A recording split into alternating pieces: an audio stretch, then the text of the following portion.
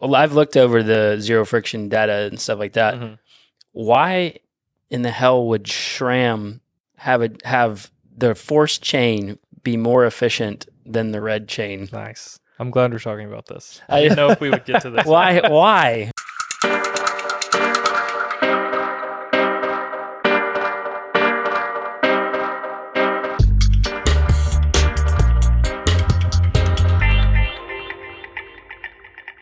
Welcome, everyone, to another episode of Coaches on Couches. Being slouches. Today, we're going to talk about waxing. Brazilian? There's a start. Cole, can you do Brazilian? No. I knew that was going to come We'll stick to up. chains. We'll stick to chains then. We're talking Chain about waxing. Chain waxing today. We've got Cole McDaniel on the couch of 901 Wax, a waxing aficionado, You could call it that. just not Sort of. Brazilian. But first, I am Coach Dale Sanford. I am Coach Bryant Funston. We are the co-founders of BPC Performance Coaching, where we specialize in helping time-crunched athletes optimize their busy schedules so they can maximize their athletic performance.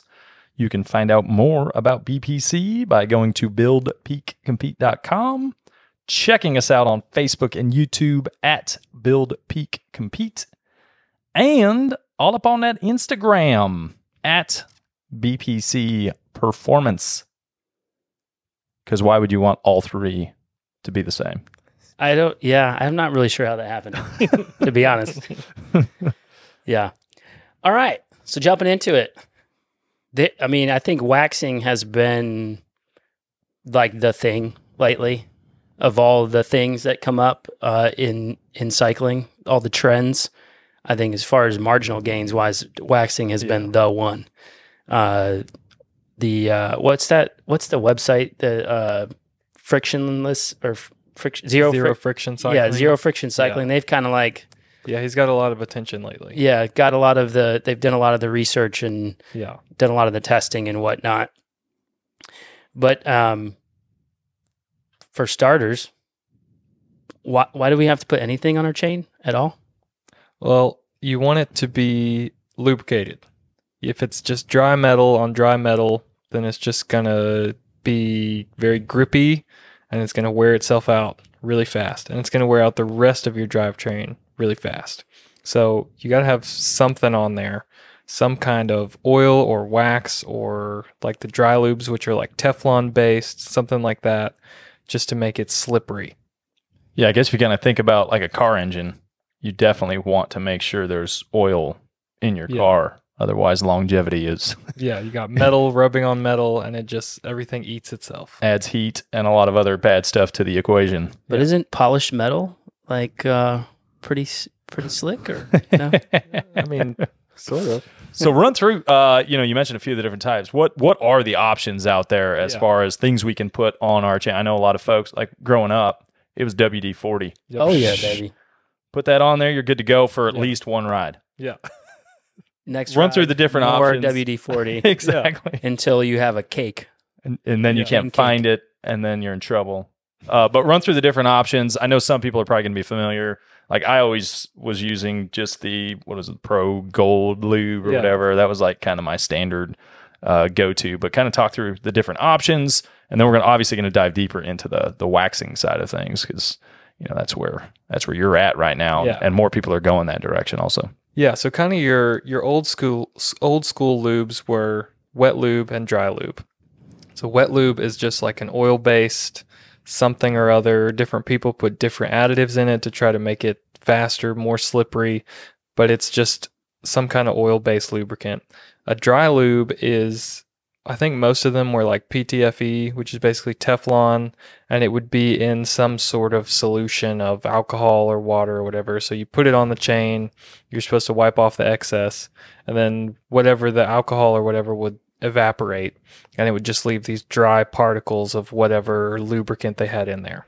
Okay. So then more recently, we've seen a lot of companies come out with wax-based drip lubes. So it's similar to a dry lube sort of, where it's wax suspended in some kind of solution. Okay. And the solution dries off, and so you're left with actual wax, similar to a hot melt wax, all on the chain.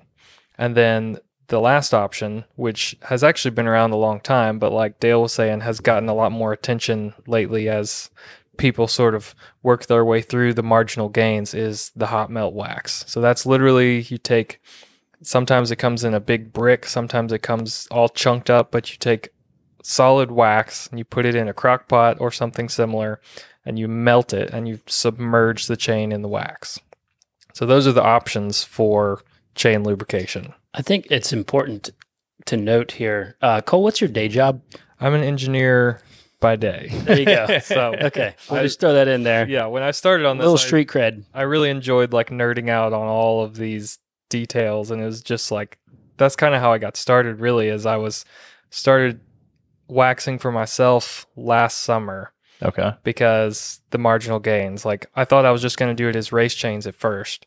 And then I started like experiencing all the other benefits, which we'll get into. And I was just hooked.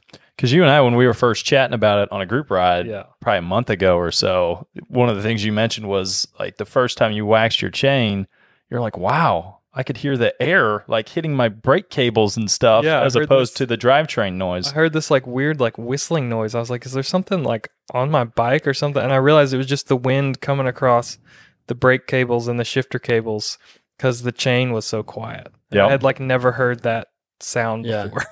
Yeah, if you do not like a noisy drivetrain, I can attest to the fact that it is so much more quiet. Yeah, I was going to mention this later, but for those of you out there that are running a force axis drivetrain, it is the noisiest drivetrain I've ever owned.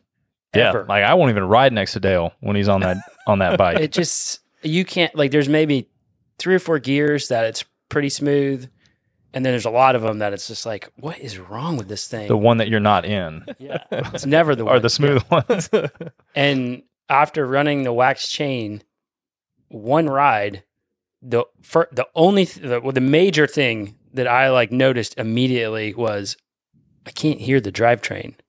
Like I can't, like this is the first ever, and it was a brand new chain on a not new cassette, which is, you know, not the greatest thing to do, but couldn't hear it. Yeah. So I was fairly, that was +1 waxing. Yeah, that's not a marginal gain. It doesn't make you faster, but a lot of people, once they switch, like they get used to that and they really enjoy it. I will tell you that drivetrain noise plagued my brain for a long time. I was like, I am losing 20 watts to this grinding chain.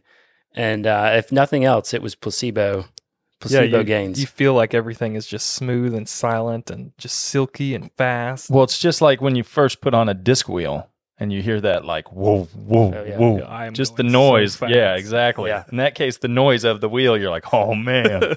And it's the lack of the noise. You're like, oh, that's smooth as butter. Yeah. That's got to be a good thing. All right, so let's dive into more on the waxing side of things. You talked about the different types of lubes. We're going to talk in some a little bit later about where wax may not be the ideal option. But let's dive into waxing. So, faster. A lot of folks that are listening to this podcast are going to be interested in what are the gains that come from having that. So I know you've got a lot of info on this. So just kind of run us through that first thing, like how will this make you faster? And if so, do you have any data on how much? Yeah, so that's the big one, is it makes you faster. So depending on what websites, what data you're looking at, most people say 2 to 6 or 2 to 8 watts faster. And so the first thing is, what are we comparing that against? So what that's being compared to is a nice clean chain with some other lubricant on it applied per the manufacturer's specifications. Okay. So like a dry lube, a wet lube, a wax lube, whatever, that's what we're comparing against. Okay. So the wax lubes are where you're not going to be saving as much. It's like a really nice wax lube, like Silka Super Secret, is only maybe 2 watts slower if your chain is really clean. But if you're using like an old school dry wax, a dry lube or a wet lube, you're talking about 8, maybe even more watts as your chain gets dirty. Okay, interesting. So yeah, it's going to be a bit of a scale then. So when it's freshly clean, when you first have lubed it all up, going to be the most efficient when Yeah. we're talking about the other methods out there. But as if you wait a week before you're re-lubing your chain, and that's I think typical for most people, depending on how many miles you ride. Usually I would do once a week, apply more, wipe it off, apply a little more. I used to do it once it started making noise, which was Exactly way too late. Exactly. Yeah, I always tried to prevent the noise from happening. Yeah. So more of a progressive. Is it the same with a hot wax, or is the efficiency the same throughout? Is it something where like mile 200, it's less efficient than it would be when it's first applied? Yeah. So the hot wax, one of the benefits is it stays really clean. So I'm kind of jumping ahead to the cleaner benefit out of the faster benefit, but it stays really clean, and so it stays faster. Okay. So like the extreme examples, if you're running a wet lube, one of the oil-based lubes, those are the ones where your chain is just black and greasy and gunky. Like that one I gave to you. Yeah. If you're running a wet lube, some of them are really, really fast when you just put them on and everything's clean. But any dust, any debris, any like road grit, or especially if you're riding like gravel or mountain bike, any dust, anything is going to just jump on there and stick in it and get all inside that chain. And so it starts to lose its efficiency really fast. Gotcha. With the hot wax, because the chain is actually, the insides are actually filled with wax, basically it's slowly pushing wax out. So it's sort of like self-cleaning.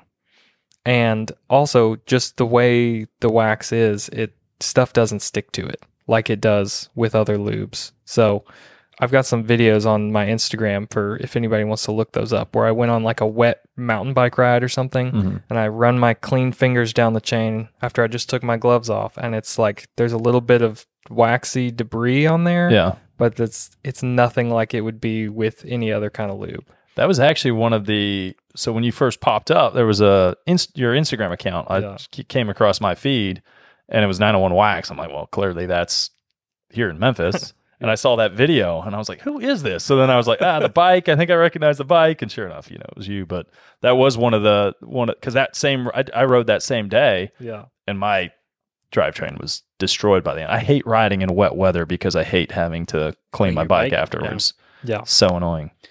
Still hate it. Yeah, I mean this. Go on the cleaner aspect, and we'll get back to faster. But on the cleaner aspect, look, folks, if you have small children that just love to bare hand your chains for some reason, or grown children, or grown children that just love to bare hand chains, like I would highly consider. Or if you're one of those guys who always has the grease mark on your leg, like chug on. We've advanced as a society. Cat 5 tattoos. We've advanced as a society. There's no more need for grease marks on your legs. You can wear white socks again. Yeah. This weekend we had our team camp, and I, for some reason, dropped my chain because I was dumb shifting like big to small under load, and dropped the chain like 3 times, and like I bare hand the chain to put it back on, and I'm like, I'll have to throw these gloves away now. Yeah. So yeah, clean is a pretty big one. I mean, oh yeah, especially if you like throw your bike in your car, and that's what I was going to say. Stuff like that. That's a huge aspect of the whole thing.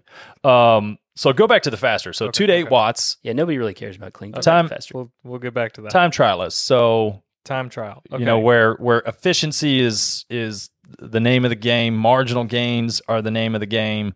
Kind of dive into some of that information. Yeah. So for people doing time trials or triathlons, the wax chain is huge. Some numbers here: 8 watts saved. If you're doing 250 watts for a 40K TT, that's 8 watts is going to save you 49 seconds. That's substantial. That's pretty good. That's pretty good. That is very substantial. What is that? That compares to, gosh, I'm trying to think back to that like old school infographic they used to throw out. Mm-hmm. I want to say that's up there with the aero helmet, like a decent aero helmet compared to a road helmet. Like a decent aero helmet compared to a road helmet. Like that's pretty similar savings, I think. Yeah, that's substantial. Especially for the price, because, a wax chain costs a little more, but you got to buy a chain anyway. Mm-hmm. And we'll get into the other benefits of it, but just on the speed alone, that's a huge benefit. And that's 40K. Yeah. Yeah. Yeah, if you talk 100 plus, You're talking 112 miles. Yeah. I mean, Yeah. that's all that adds up substantial. for sure. Minutes. Potentially, making a couple of differences in where you're going to place in the finish. Yeah, or the higher speeds, or same speed, less effort. Yeah. You're saving that 8 watts, and for some people, 8 watts that's a zone jump. Like that's jumping from zone 2 to zone 3 or 3 to 4. Something like that. And then if you can ride the same speed at a lesser effort, your legs are fresher for the run. Yeah. Oh, exactly. Yeah. So it's huge for time trials, triathlons, stuff like that. But then I have some numbers on like road racing or crit racing. Okay. So in a 200-meter sprint, if it's a 35 mile an hour sprint and you save 8 watts, that saves you 1 foot 11 inches. There's a lot of photo finishes. I personally have lost a number of races by like an inch or 2 inches. Yeah. So we're talking about almost 2 feet here, just in a 200-meter sprint. So even And then when you're up at our speeds at what, like 45, 50 miles an hour? 60.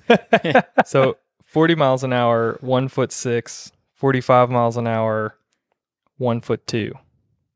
So even a 45 mile an hour, that's like a pro sprint. Oh, exactly. Yeah. That's a foot.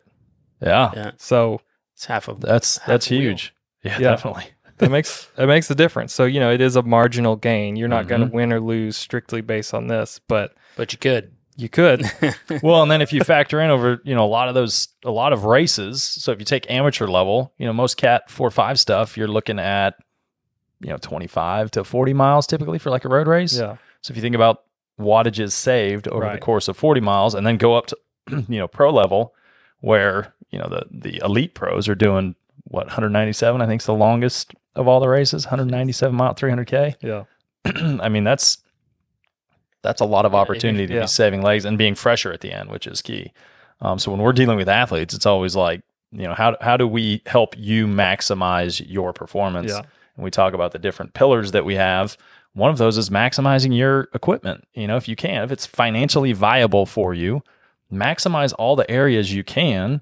And ultimately, those stack on top of each other. We do a lot of pedal stroke work just because we're big believers in being efficient there as well. So it makes perfect sense that you want to make sure your equipment's as efficient as it can be too.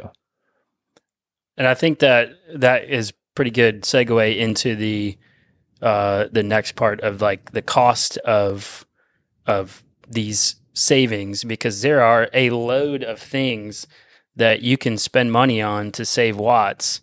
I mean, you throw in those, throw in a ceramic speed like jockey pulley or something. You're spending like $500 to save not even the same amount. Like it's like what? Is Right. it? I was actually 6, going 7 to use watts. that as an example. All right. Sorry. The oversized for it. pulley wheels, like $500 or $600 more for some of them. Yep. Those save roughly half a watt. And like everybody knows that. There's nobody even really claiming that it's more than that. So, That's why they're starting to change the colors on them so that they look cool. Yeah. So if you are already like super obsessed with chain maintenance and you're using the nicest drip lube out there and you're only going to save 2 watts switching to wax, that's the same as 4 oversized pulley wheel systems. In my math, that's about $2,000. Yeah. And all you have to do is buy an $80 wax chain. Mm-hmm. So it's very cost effective. And what about as far as like longer term, if you're just comparing one chain to the other chain, stay away from the pulleys and stuff. If we're just comparing like the different lubes versus a wax chain, do you have stats on that as far as costs? Like the longevity of... Yeah. Does it last? It obviously, I would guess it lasts longer, but also the cost of the wax versus the cost of those that are using like a wet lube. Oh, okay. So like in my scenario, I would buy whatever's at the bike shop and put it on once a week. Obviously, it's going to fluctuate depending on the person, but put it on once a week, reapply, yada, yada, buy a new chain every, for me, half a year probably. Yeah. So a couple chains a year. Zero Friction Cycling, the website we were talking about earlier, he actually has these tables on there where he breaks down, I got a picture of it here. He has probably 20 different lubes on here, including everything from hot wax to old school dry lubes and wet lubes and stuff like that. And he breaks down like how much you're going to spend on lubricant, Okay. how much you're going to spend on chains, cassettes, chain rings, like based on all his very extensive wear data from his testing. So, for example, this is for he's basing these costs on Ultegra components. So if you're using like that's what I Ultegra use, or too. SRAM Force or like anything at a similar price point, this applies. If you're using Dura-Ace or Red, like just bump these numbers up a little. Yeah, And the savings 1.5 it even or so, yeah. or 2x it. Yeah, So at least. this is for 10,000 kilometers ridden with M Speed Wax, which is what I use to wax chains. He estimates you're running about $68. So that's chain wear, cassette wear, chain ring wear, and lubricant. $68 per 6,000 miles. Yeah, 6,000 Okay, miles. 10,000 K. Okay. So with like Silka 10K. Super Secret Drip, Whatever. which is like one of the best drip lubes on the market, it jumps all the way up to $195. And he's got it all 3 broken times. out. So you're spending more on lube with that because you have to apply it pretty often. And also you're putting more wear into your drivetrain. So then if you're using a lesser drip lube, the prices just go up. So like Allied Grax, for instance, he has the cost of the lubricant is lower, but it puts more wear on your drivetrain than the Silka. So that one's $255 per 10,000 kilometers, 6,000 miles.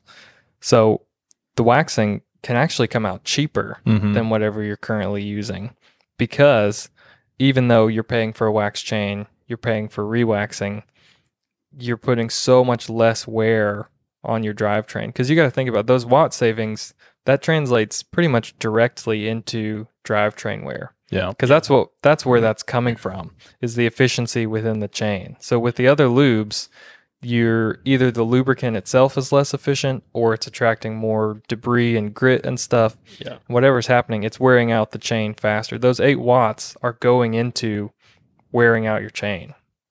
So when you're less switching, friction, less heat, yeah, less breakdown of the components. So when you are switching to wax, it's saving those watts, which is directly extending the life of your chain, which extends the life of your cassette and your chain rings at the same time. Because those are the things that really add up. Like chains, not crazy. Not terrible. When you start replacing cassettes and like a big chain ring, Yeah, that's where it starts getting that one expensive. hurts.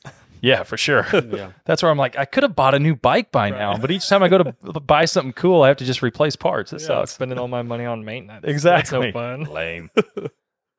Let's go into cost. Clearly, big savings there, Yeah. especially long term. When we start thinking about miles adding up, less on the what one chain costs versus the next, but it's pretty similar, right?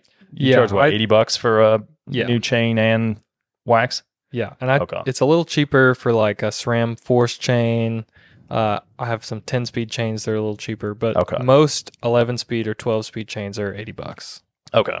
Let's go into like the maintenance side of things. So like ease of maintenance. Yeah. What are the kind of the differences there versus what conventional, I would say? I'm gonna go sideways here for a second. What like well, I've looked over the zero friction data and stuff like that. Mm-hmm.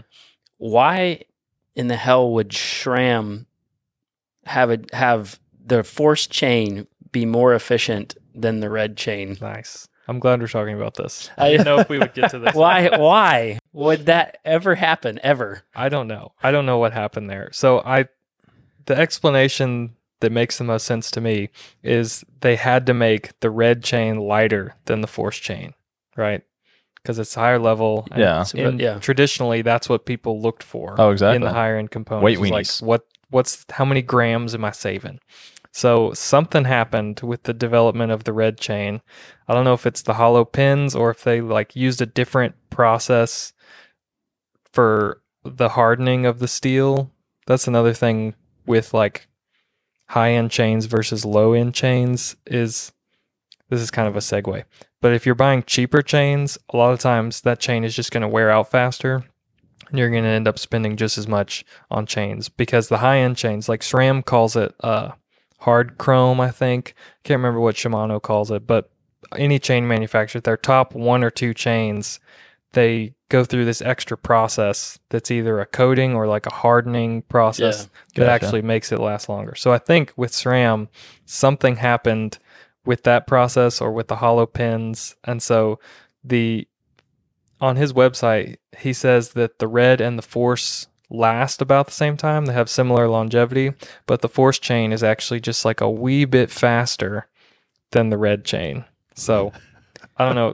That's why I carry force chains though. I don't buy any red chains. What's the price difference? Like in Significant. MSRP, what's It's the like double. Like, yeah. Yeah.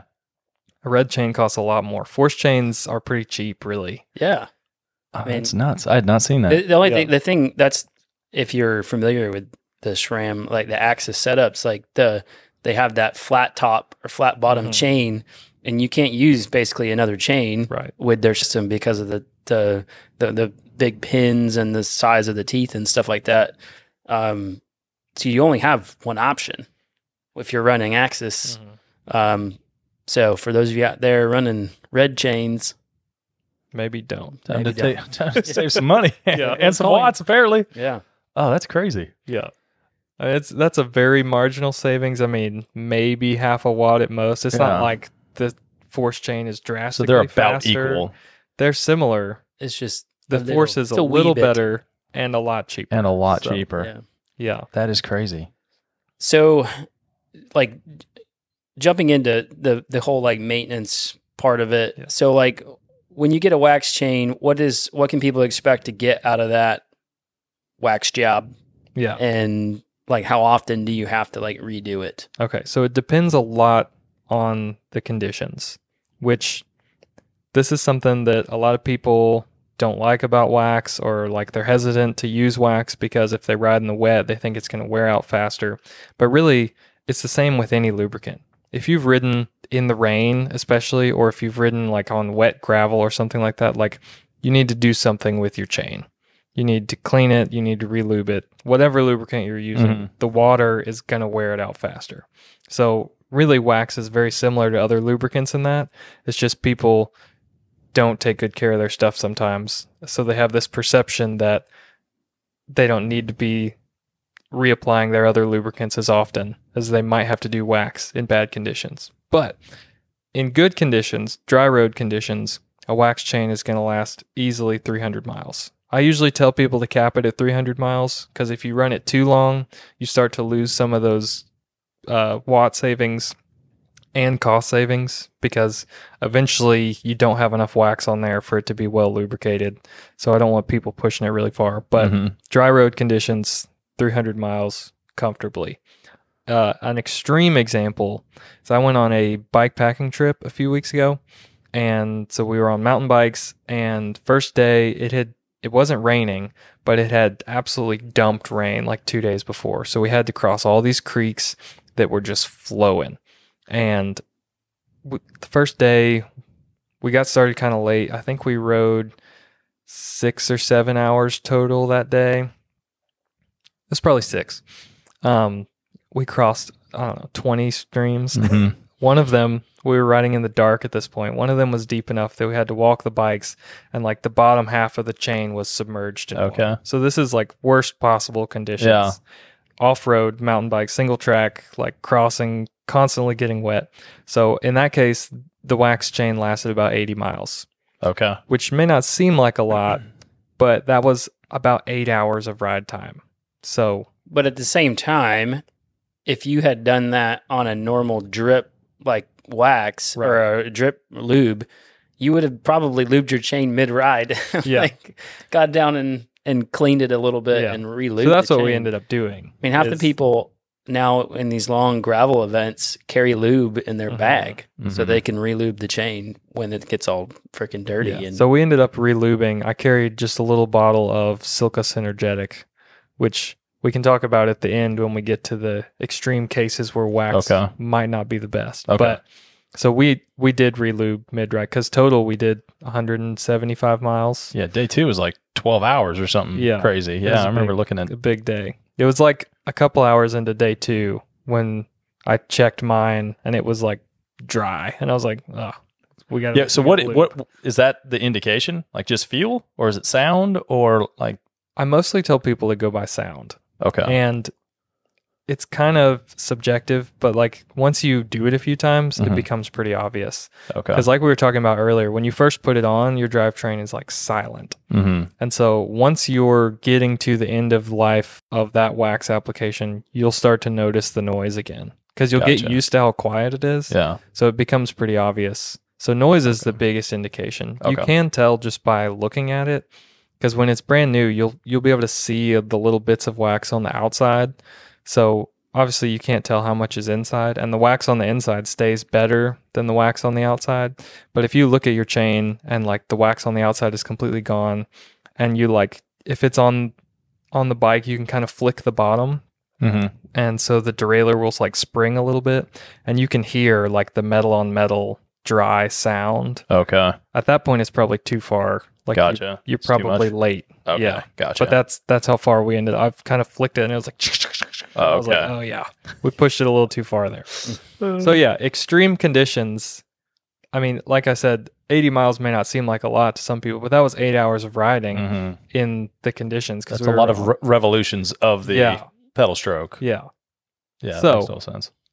Dry road 300, extreme conditions 60, 80. Good So vary. it really depends on your conditions. But generally, if you're riding in dry, even if it's gravel or mountain bike, you're going to get 150, 200 miles out of it. Gotcha. It's when it starts to get wet Gotcha. that it starts, because when it's wet, the wax is really good about like shedding the water because the water just like rolls off of it. But as the water is like getting sprayed off the road or the gravel or whatever surface, it is bringing debris with it. And so some of that debris is getting carried inside the chain with the water as it's flowing. So that's why it starts to come apart a little bit with water. Gotcha. But compared to other lubricants, it still does a lot better because if you're using a dry lube and riding in the wet, obviously it's going to go away instantly because all you have on there is the little particles of lubricant that were originally brought in with alcohol or water or some kind of solution. And so as soon as they see water again, they're jumping in the water, they're out. Later. So I had that happen at the Oxford gravel race a couple years ago when I was doing it. Yeah. It was a wet morning, and fortunately it looped twice because my chain like was not shifting anymore by the time I got 50 miles in. I was like, I still got to go 50 more miles. Yikes. And fortunately I was able to like give it a full cleanup. But again, by the end of the race, it was jacked. I was like, oh, this is not good. Yeah. So let's dive into a situation where wax may not be the Let's best. go back. Okay, sorry. If you're riding, like I said, a dry lube in wet conditions, not going to last at all. If you're riding a wet lube in wet conditions, which is what it's made for, it is going to last a lot longer because it's oil based. But the problem with the wet lube is any debris and grit that you're picking up is going to stick in that oil. Okay. So your chain is lubricated, but there's also a lot of grit in there. So even though you've still got lubricant, you now have something else that's taking your watts, wearing out your chain.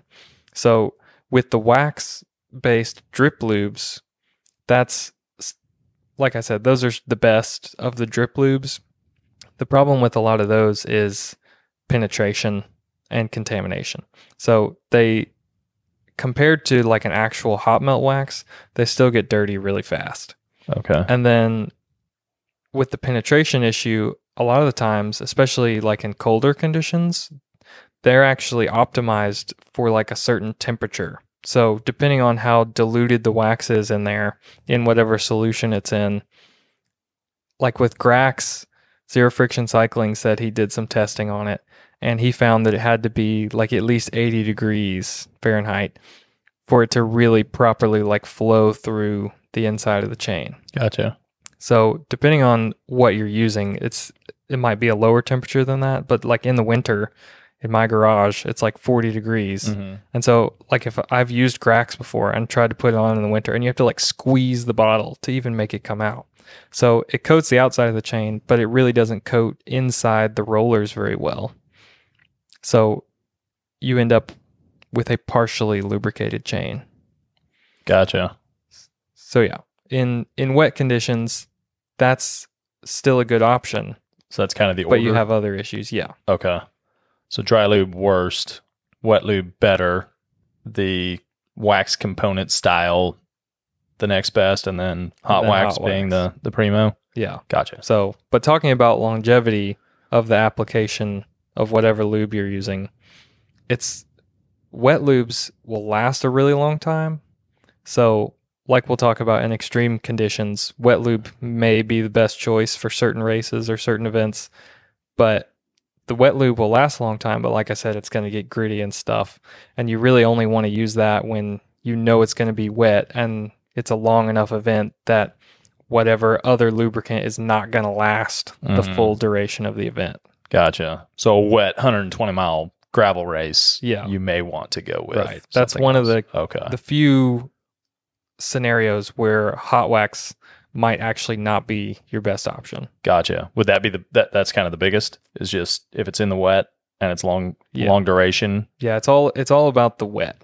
Okay. If it's in the wet, if you're doing like a full course triathlon and it's going to be raining, even if it's only going to be raining part of the time, that's a situation where you might want to use a wet lube instead, because it's going to get gritty and dirty, but at least you will be lubricated. Whereas if you used any of the others, or even if you used a hot melt wax chain, by the time you ride 120, what is it? 112 miles. Yeah. If it's raining, like that wax is probably just not going to make it. Gotcha. So then you're just metal on metal by the end. Right. Gotcha. So the first half you will be faster because the wax will be shedding the water and not picking up the debris. But then if the wax doesn't last the second half, your chain's rusted by the end. Right. And so you're going to lose time. You're going to do damage to your chain. All that. So similar with like last year, actually, I did Unbound 200 on a wax chain, and it rained the first couple hours of it. And so there are 2 aid stations. I went ahead and relubricated at the first one, which in hindsight may have been a mistake. I wish I wasn't looking at making a business out of this at the time, so I wasn't really paying a lot of attention, but I wish I'd paid more attention. But I went ahead and put a wax-based drip lube on top of it, but then it was instantly just like gummed up and gritty and dirty, and because really with those you're supposed to let them dry after you apply them. Because like I said, they're in that solution that has to evaporate. So that was probably a mistake. Just clogged everything. Yeah, so everything was just gross, but everything was clogged and muddy anyway. Gotcha. So I don't know that anything would have lasted that race. But the wax, it definitely lasted the first, forget where the first aid station is, like wherever it is. It was hours and hours. I think it was like 6 or 7 hours in. And I think there was still some wax on there. Okay. But I wasn't going to make it to the next aid station. So that's a situation where maybe if I had started with a wet lube, like Silka Synergetic is pretty widely agreed upon to be the best wet lube on the market right now, that might have lasted as long as I needed it to last. Or at least I could have reapplied it and you don't have to wait for it to dry or anything. So you could have an instant reapplication. It's a very nice muffled sneeze. I'm a silent sneezer. You could have a nice reapplication without it instantly getting gummed up afterwards. All right, so let's dive in for the sake of time here. Let's dive into your process. So run through, hot waxing, what it is, how you wax a new chain. We won't talk about my used chain. We're going to talk and then, re-waxings. Okay, so brand new chain. Most important thing to do, which this applies to any lube that you're going to use, hot wax, whatever. The most important thing to do is just get rid of the factory grease that's on that stuff's there. horrible. Yeah. There have been some put honey on it or what? Zero Friction Cycling. I think it was him. Somebody referred to the SRAM factory grease as factory glue. It's just like so sticky. Paste. It's so sticky. I don't so understand why it goes back to like, okay, why would they put out a chain that's not as efficient as the more expensive chain? Why would you put grease on the chain? That is awful. Horrible. The one reason, it has to have something on it when they ship it because they don't know how long it's going to sit and they don't want it to rust. I don't know why they use such sticky, nasty stuff, but with any like metal item that's going to sit, it has to have some kind of protective layer on it. So that's why they put. So let's just do the worst one there is. I like it. Yeah. Okay, so we got to get that off, clearly. Okay, we got to get that off. There's been some stuff online before where it was like videos sponsored by Shimano or other chain manufacturers where they said like, no, it's actually a really good lubricant. Because where that comes from is these chain manufacturers have done testing in a lab where they say like, well, this is within a few watts of whatever like the best drip lube on the market is. So like, what's wrong with this? But the problem with that is like a dry, clean lab condition. No debris, no road grime. So yeah, in one gear, probably no shifting. Yeah, perfect chain lines. Yeah. Right. So if there's nothing there to stick to it, then it's decent as a lubricant. But as soon as it sees any debris, it's just going to pick all that up and it gets gross. Yeah. So I know what I used to do and what a lot of people probably do is they just put whatever lube they're using on top of the factory grease. That is exactly what I would been there. to do. Not a great move. Yeah. Okay, so first thing I do is strip off the factory grease. Solvent, I use mineral spirits. Okay. Because it's cheap and easily available. You do have to dispose of that properly. We have a waste facility here. I have like a waste bucket. When it gets full, I take it out there. They take it away, dump it in giant containers. I don't know what happened to it after that, but it doesn't. Yeah, straight to the Wolf River. It doesn't go in my storm drain. So good. That's good. Very responsible of you. After that, it has to sit in that for at least 20 minutes. Okay. A little longer for SRAM because it's so icky. But put it in there for a while. Shake it up real good to make sure shake it up at the beginning and at the end to make sure it's washing all the stuff out from the inside. After that, I go to the ultrasonic cleaner, why do you need to ultrasonic clean a brand new chain? I don't know, but there's like metal shavings and stuff. I was really surprised when I started doing this. I thought maybe that step would be unnecessary. But then like after I've run 20 or so chains through my ultrasonic cleaner and I'm changing out the fluid in there, there's like all kind of stuff in the bottom. And I'm like, nothing has been in here but new chains. Because that sticky stuff's collected all the shavings over the course. Oh, that'd be gone with the mineral spirits. Yeah. Huh, that's weird. Yeah. So that was kind of a surprise to me. But that's step 2 is ultrasonic cleaning. Step 3 is like an ultra clean step. I use 190 proof denatured alcohol. It's really nasty stuff. Makes you cough if you breathe too close. This is from your meth days? Take you back to college? No. So this was actually, I think it was a video from Silka.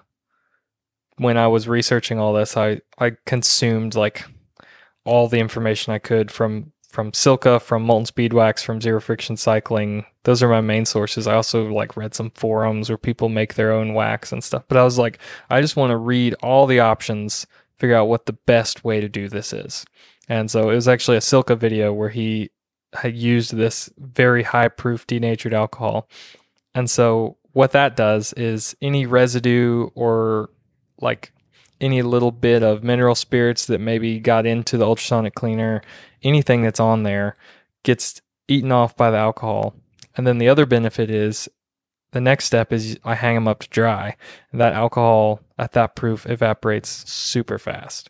If you can do it with like a lower proof, but it could take hours and hours to get fully dry. Whereas this stuff is like, unless it's just really cold outside, it's usually like an hour later, that thing is perfectly dry inside and out. Gotcha. So after the alcohol, hang to dry, and then it goes in the wax. And so what that looks like is I put it on a swisher tool, which I use bent up coat hangers, which is... Dale would use Swisher Sweets for his swisher tool.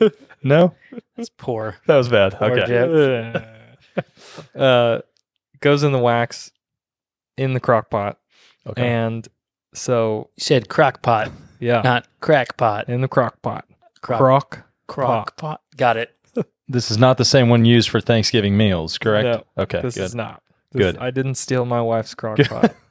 I know the first time I ever waxed my chains was a buddy of mine, and he's literally had like stolen his wife's big old crock pot. And then just put it back. Like, I washed it out. So goes in the crock pot with the hot wax.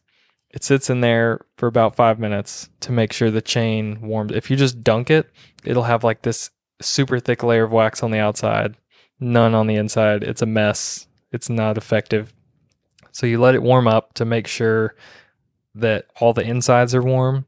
And then you have to swish it because the additives that are in the wax that actually like make it extra slippery compared to just a straight wax settle to the bottom. So the wax is black, but like when it cools in the crock pot, it looks white on top because everything settles so much. So you have to swish it really aggressively, often make a mess. I have some wax on these jeans. I have an apron, but I'm too lazy to put it on. You have to swish it in there after it warms up. That makes sure you get good penetration all on the inside, all the surfaces of the chain. Then you pull it out and hang it up and let it cool off. And the last thing I do is I have like a stiff cardboard tube from like some kind of packaging. And so I roll the chain across that to break all the links loose. Because when it cools, it's like I have taken a chain and it'll stand like straight out when you're holding it up to like 20 links. Like a third of the chain will just be sticking out there. So I break it loose just so you can get it on a bike. Mm-hmm. Or for me, I'm rolling it up and packaging it. So that's the process for a new chain. A used chain, I did one of Bryant's chains. So last week, waiting to get to this one. It was last week. I was looking forward to this. It was last Thursday. So a used chain, basically you're trying to achieve the same thing. You're trying to get it like perfectly clean, bare metal, no residue, no grease, nothing like that. So I use mineral spirits again, but in this case, my chain laughed. I let it sit for 20 minutes or so with the first bath of mineral spirits. Then I shake it, and the mineral spirits, which starts like perfectly clear, is just solid black. You can't even see the chain inside the jar that it's in.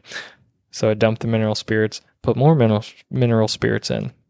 I repeat that basically until it comes out clean. Sometimes I'll run it through the ultrasonic cleaner if it's a really dirty chain like yours.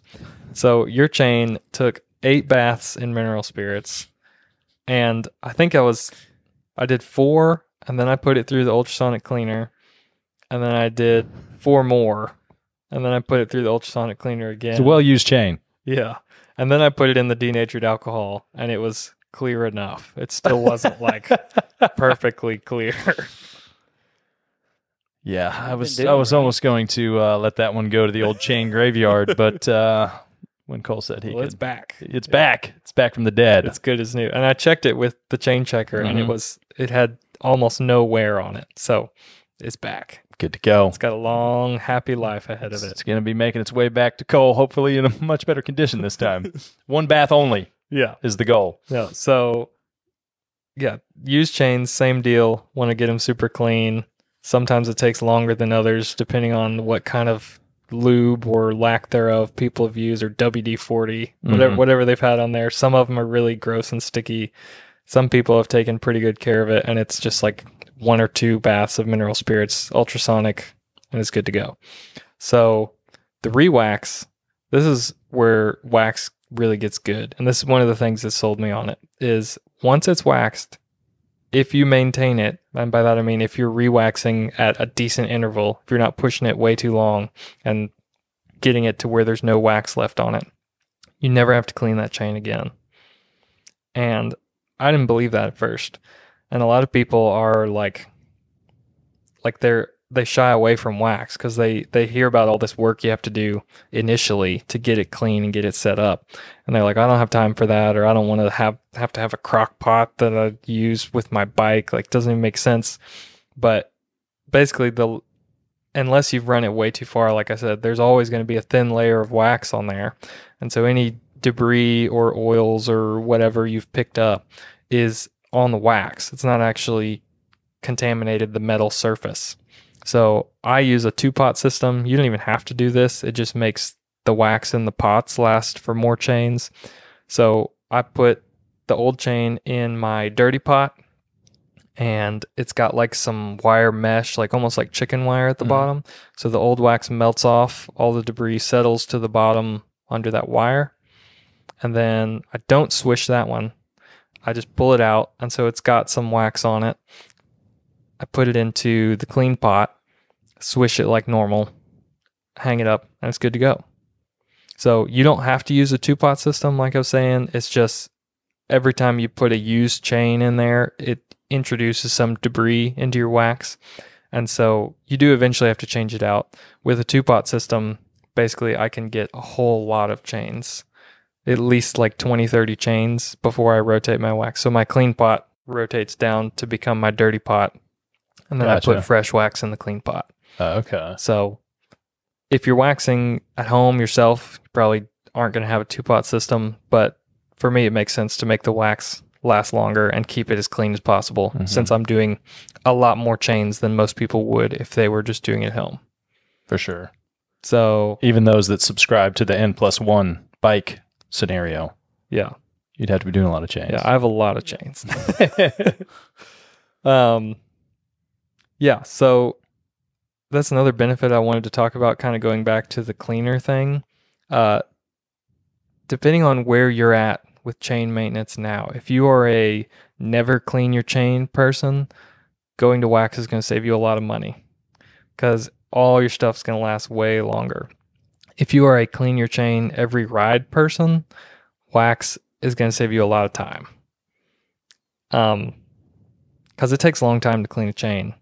Whereas if you're waxing, It takes a long time to clean a chain if you do it right. clean a chain properly. Yeah, if you have If the you little clean your clip-on chain tool with and your lube, yeah. not so fast. May have done that Yeah, I the guess past 15 years.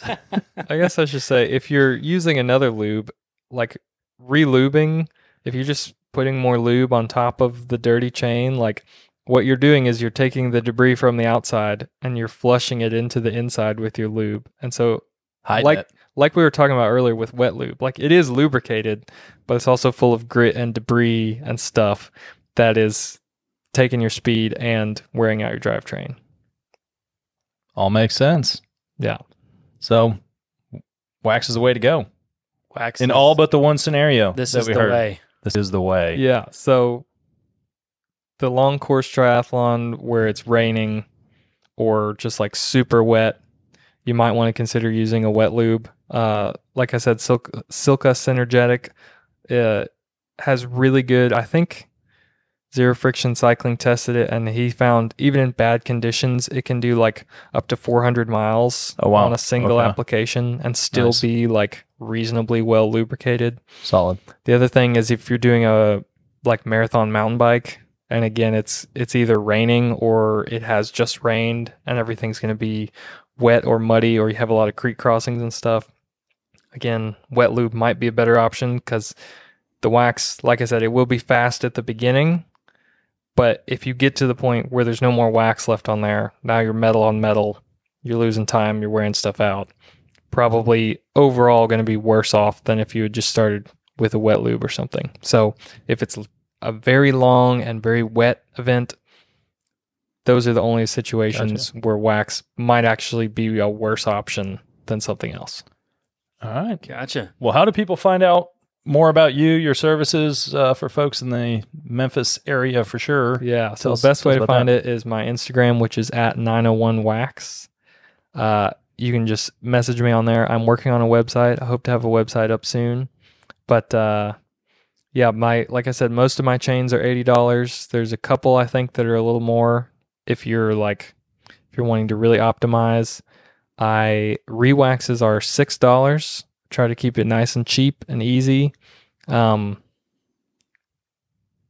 on how much you ride, some people would need to rewax twice a week or something. There's some crazy people out there who are riding that much. That's not me. For most people, it's like once a month, once every 2 or 3 weeks, something like that. Mm-hmm. The best way to go about it is to have a couple of chains. So depending on how much you want to spend, if you want to buy 3 or 4 chains, that's great for me. And you are not going to have to worry about rewaxing very often because all you have to do when one chain is pretty much spent, you just swap it out, put the new chain on. And then when you're ready to rewax, you can bring me all 2 or 3 or 4 or however many you have. And also that keeps you from having any downtime. Exactly. Yeah. So you don't want to just have one chain that's waxed and then you need it rewaxed and you have to bring it to me and wait a couple of days and you can't ride your bike. That's no fun. So perfect. And then someone who has a used chain, What's the pricing on that right now? That All this is- is subject to change, obviously, but Yeah. as of right now, $150 for your chain. Bryant's snuck in. I had it in writing prior to on how Yeah. much he was going to charge me. He didn't realize the condition of the chain. Yeah. So like a used chain, if it's still got life on it, they bring it to you. Yeah. So right now, $25. Okay. That might go up as I get sick of it. That's If my, there's like, more my least like favorite mine? thing to do. Yeah. If I end up with a lot more like yours, It's I just might a lot go of up. time. Yeah. I mean, Mm-hmm. Also, a brand new chain, if you want to go ahead and get it waxed, like if you bought a new bike, it comes with a new chain. I'll do that for $25 as well. Okay. Trying to think. Oh, the other option I have is race powder, which probably don't have time to go super detail. now we're I don't talking. think so. Now we're back into. Start calling you Heisenberg. It's basically, it's the additives that are in the wax. It's in a powder form instead of inside the wax. And you put it on top of the wax. It's supposed to save like Gotcha. half a watt. So if you're like, if this is your A race time trial, you should probably think about that. For most people, it doesn't make sense because it's also like messy, like it's Mhm. like gunpowder or graphite or something. But I have that option for $20 for the people who like really need everything out of their bike for Gotcha. some kind of like if you're going to time trial nationals or something like that. Oh. Yeah, I think that pretty much covers what I have right now. All the options. And like I said, I use molten speed wax. I am kind of experimenting with some Silca wax on my bikes because there is some test data that says that Silca's wax might last longer in bad conditions. Okay. So that may be an option in the future. If somebody's interested in that, let me know. Cool. Awesome, I man. think that pretty much covers it. Awesome, man. Sweet. Very informative. It was. We appreciate you coming and sitting on the couch with us. Yeah, Thank man. y'all for having me on. Yeah. You bet. Well, we appreciate everyone hanging out, listening, watching. We'll catch you guys next time. Adios. Booze. Later.